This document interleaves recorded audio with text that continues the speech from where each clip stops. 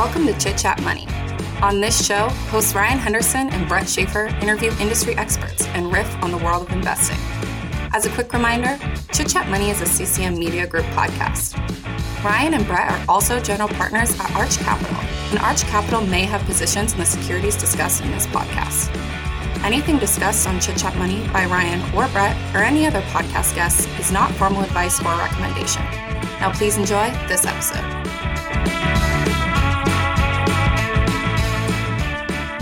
Welcome in. This is the Sunday episode of Chit Chat Money. This is the fundamental analysis show. It's going to be just me and Ryan. Ryan is here with me, and we're talking Wix today. It is a well-known company, and they're sort of like a cross between WordPress, Shopify, Square Online a little bit. They're trying to power online businesses, but Ryan will get into that. Yeah, you're stealing my thunder. I'm stealing your thunder a bit, but first we're going to talk a bit about Seven Investing.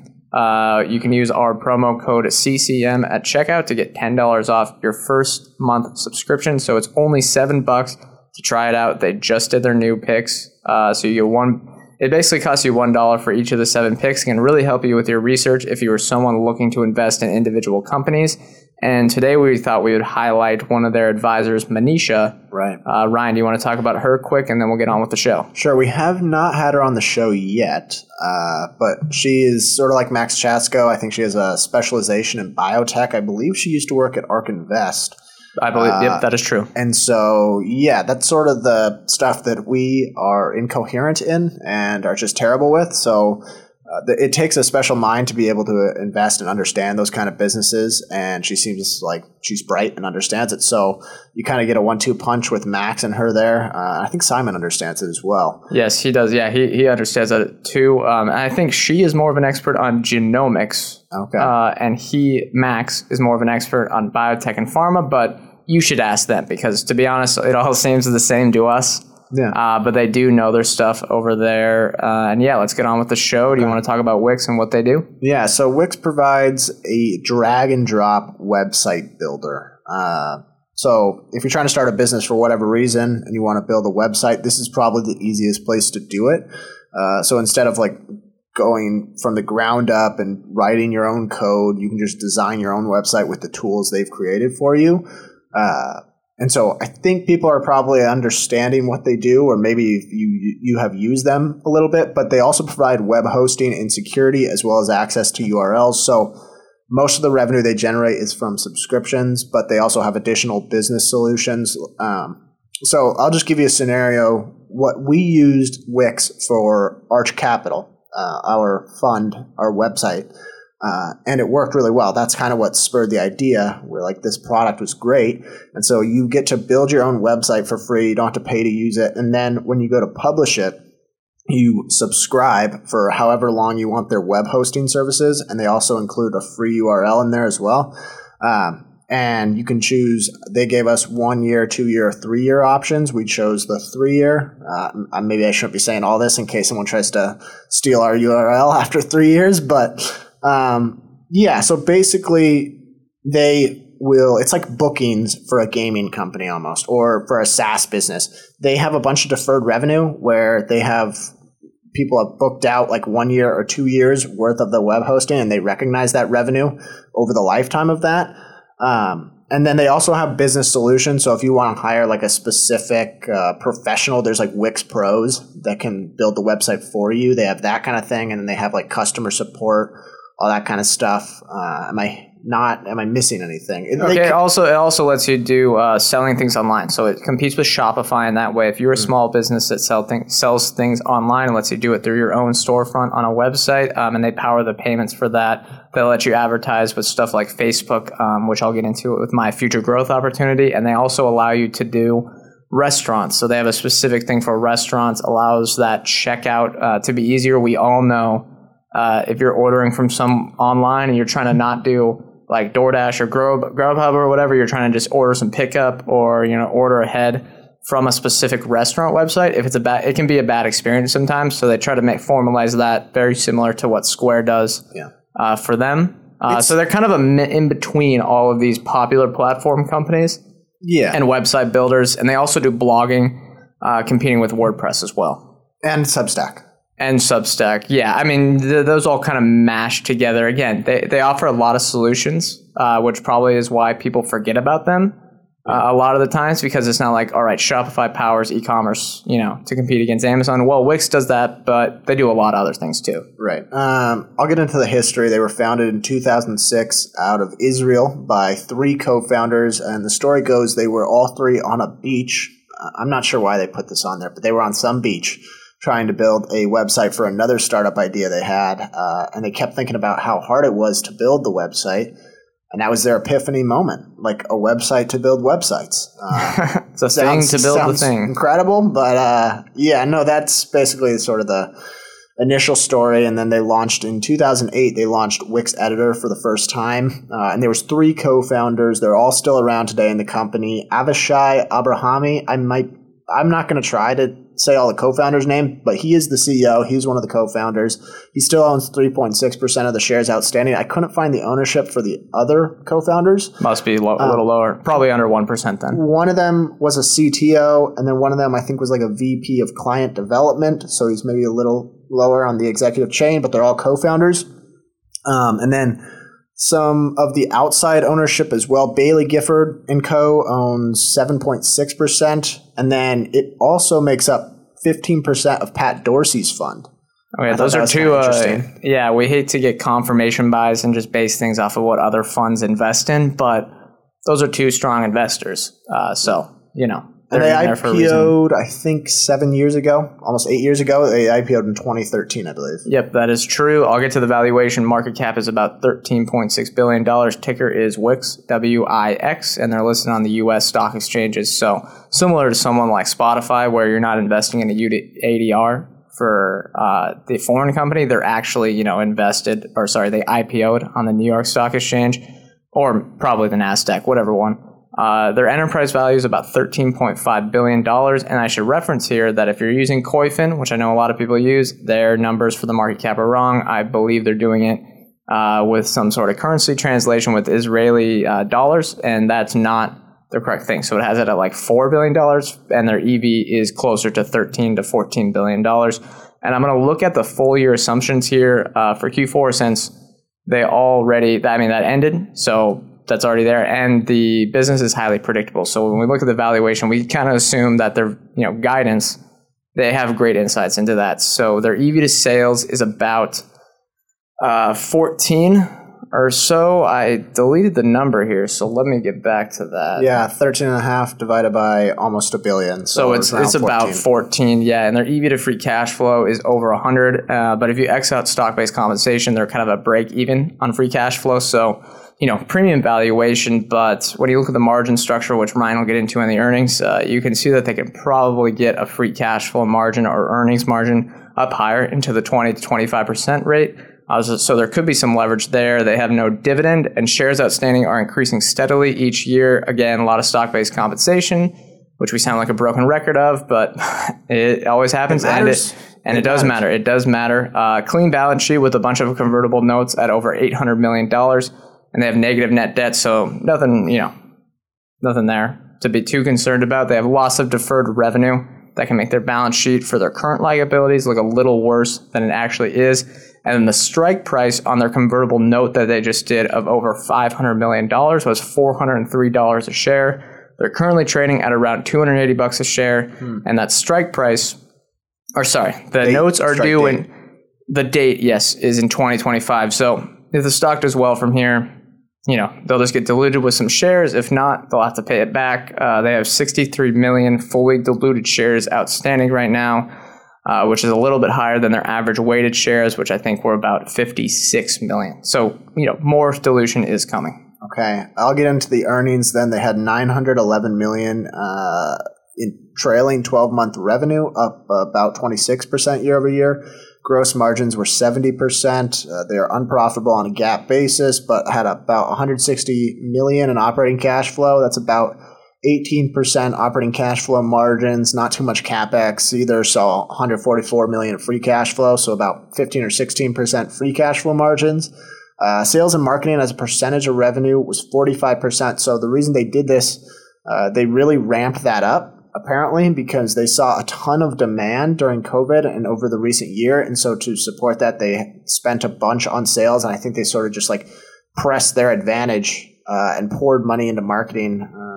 Yeah, so if you're an investor, you should probably expect that revenue growth, you should expect to accelerate over the next few years if that marketing spend is worthwhile. So if they're spending more now, you should expect, a bunch more revenue in the future if that spend is working. Yeah, and for reference, they added 302,000 net premium subscriptions in its most recent quarter.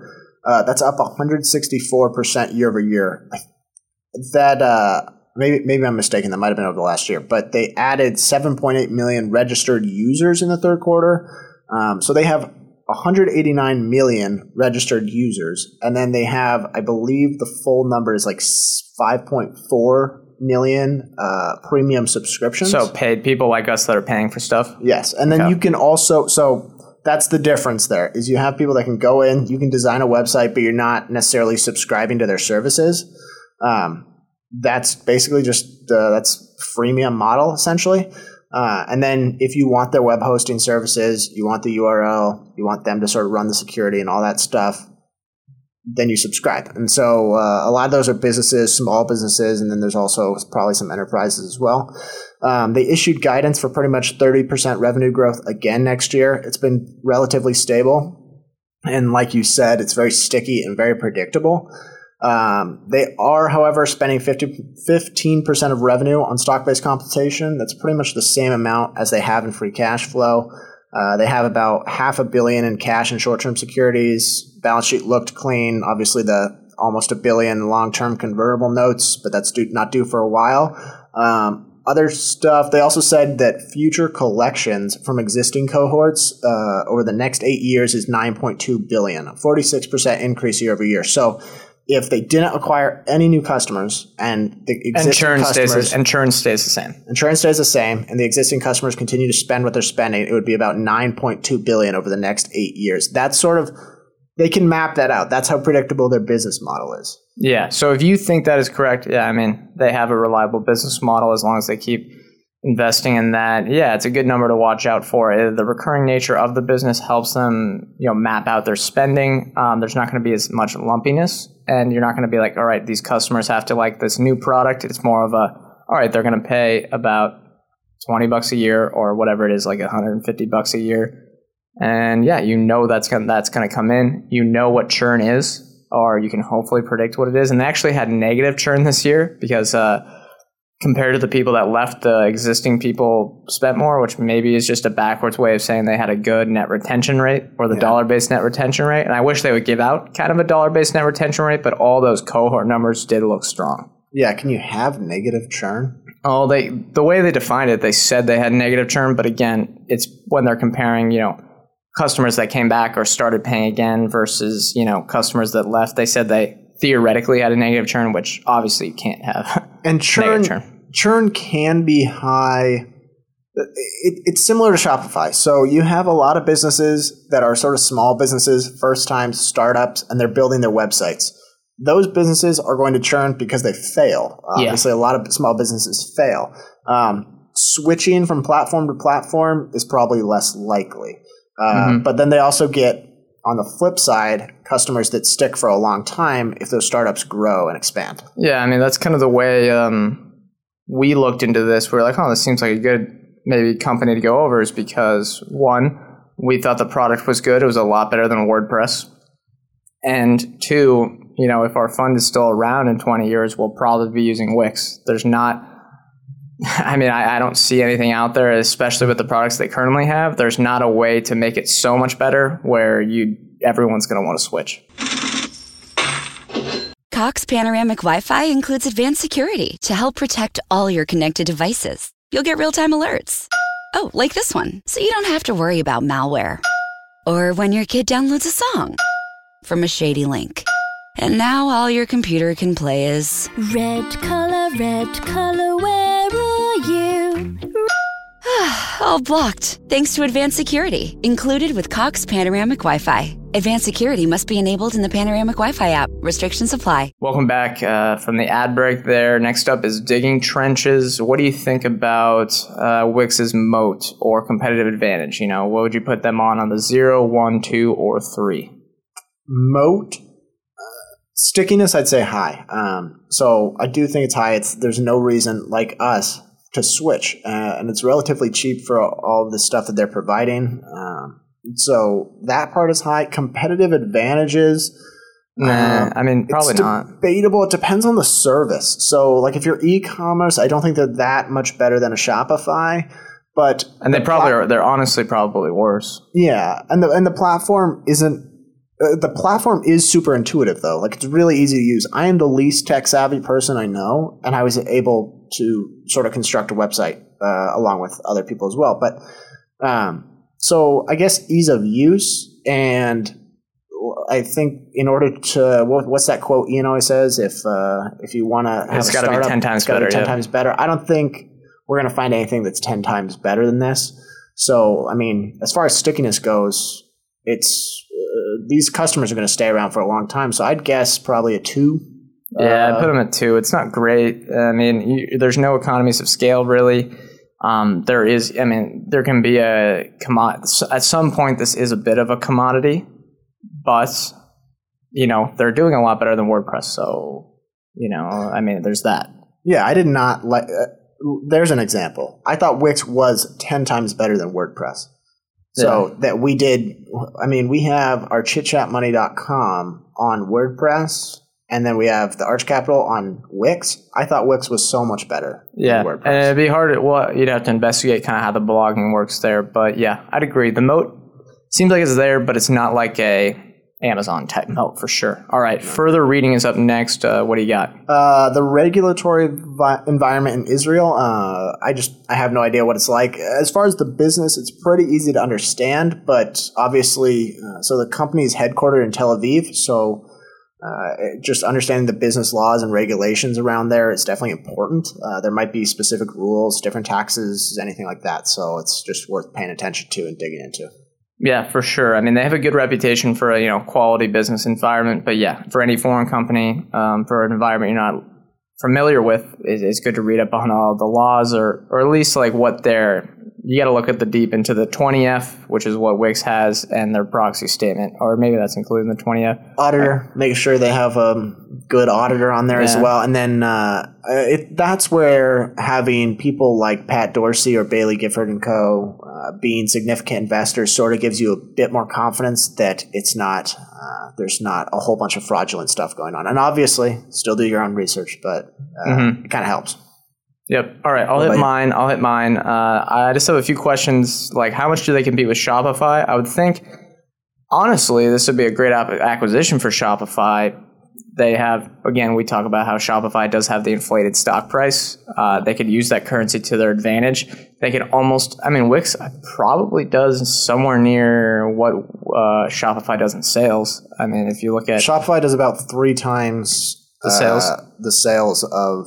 So they do about 3 times the sales. They have 52% gross margins, I think, maybe 50%. And Wix has 70. Wix has 70% gross margins and about $1 billion in sales. But Shopify's a $100 billion business, and Wix is a $10 billion business. No, that's kind of the reason why. And again, Shopify's growing faster, but that was a reason why I got intrigued by Wix in the first place, is because I was like, do they really deserve to be trading at, and relative valuation does stink, because I think on an absolute basis it doesn't really matter, but I mean, does Shopify deserve to trade at a 5 times sales multiple than Wix? Probably not. I'm looking through Shopify's quarterly earnings right now to see the customer count.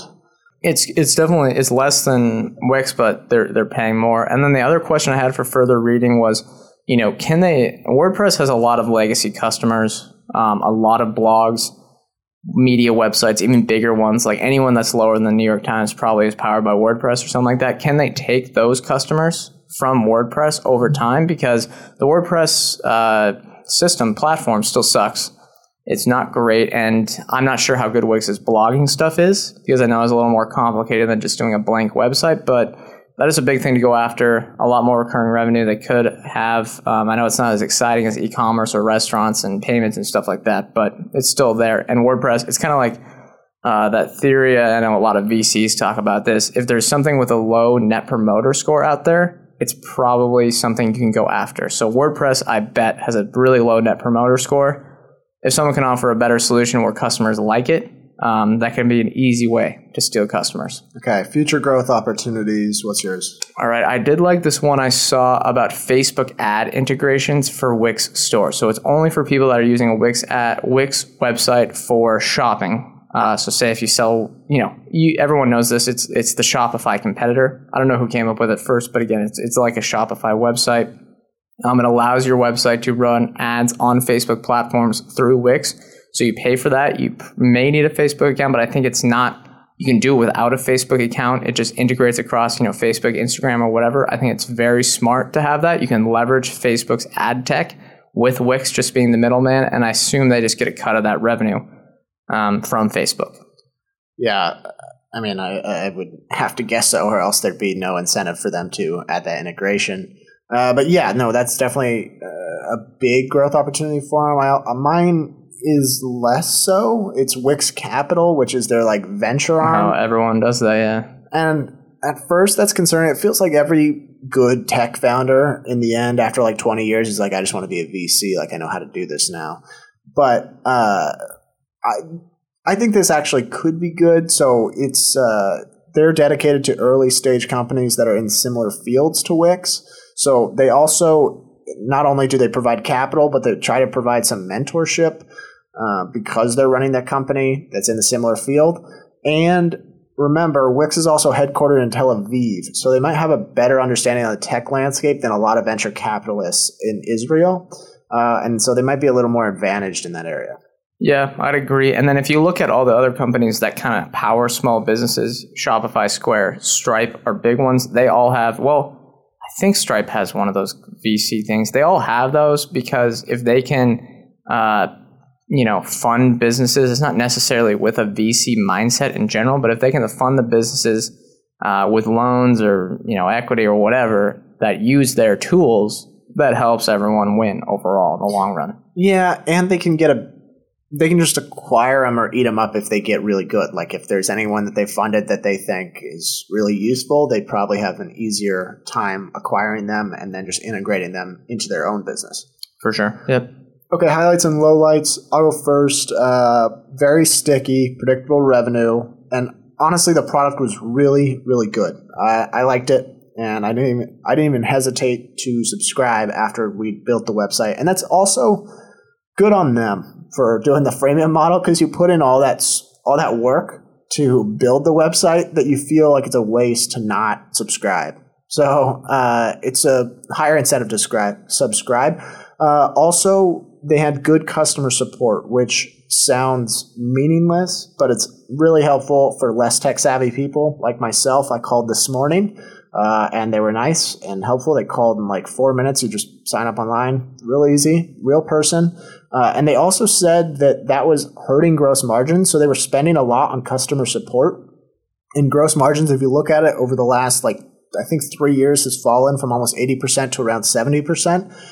I like when management is willing to sacrifice some of that short-term profitability to minimize churn, and I think that's what they're doing because it just makes the customers want to stay that much more. Lowlights, I honestly had trouble finding any big ones.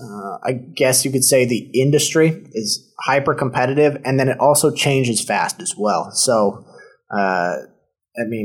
you don't know who could be the next person or the next company that provides something just like Wix that's that is that much better. I don't know how it could get that much better, but obviously I don't know the industry that well either. So. Well, they're competing with part of the business with Square and Shopify, who have done quite well and have a good reputation among their customers. So competing with them is tough in general. Yeah. It's not for their whole business, but you've got 5.5 billion subscribers. Million. Sorry, 5.5 million subscribers. I have to imagine that a lot of those, and they said that that cohort number, the expected revenue, $9.2 billion. If they're able to predict that based on churn numbers, I feel like there's a good niche crowd out there who doesn't need Square or Shopify. Yeah, that's true. I mean, people like us. Yeah, Wix is more of you can do multiple things. So you go to Square if you are specifically a restaurant or selling food and stuff online, or in general. I mean, mainly that is for restaurants, kind of for that online thing. But yeah, and I guess they own Weebly, which is something very similar to this. So they have that for Square Online as well. And then Shopify has that really specific e-commerce kind of drop shipping type stuff.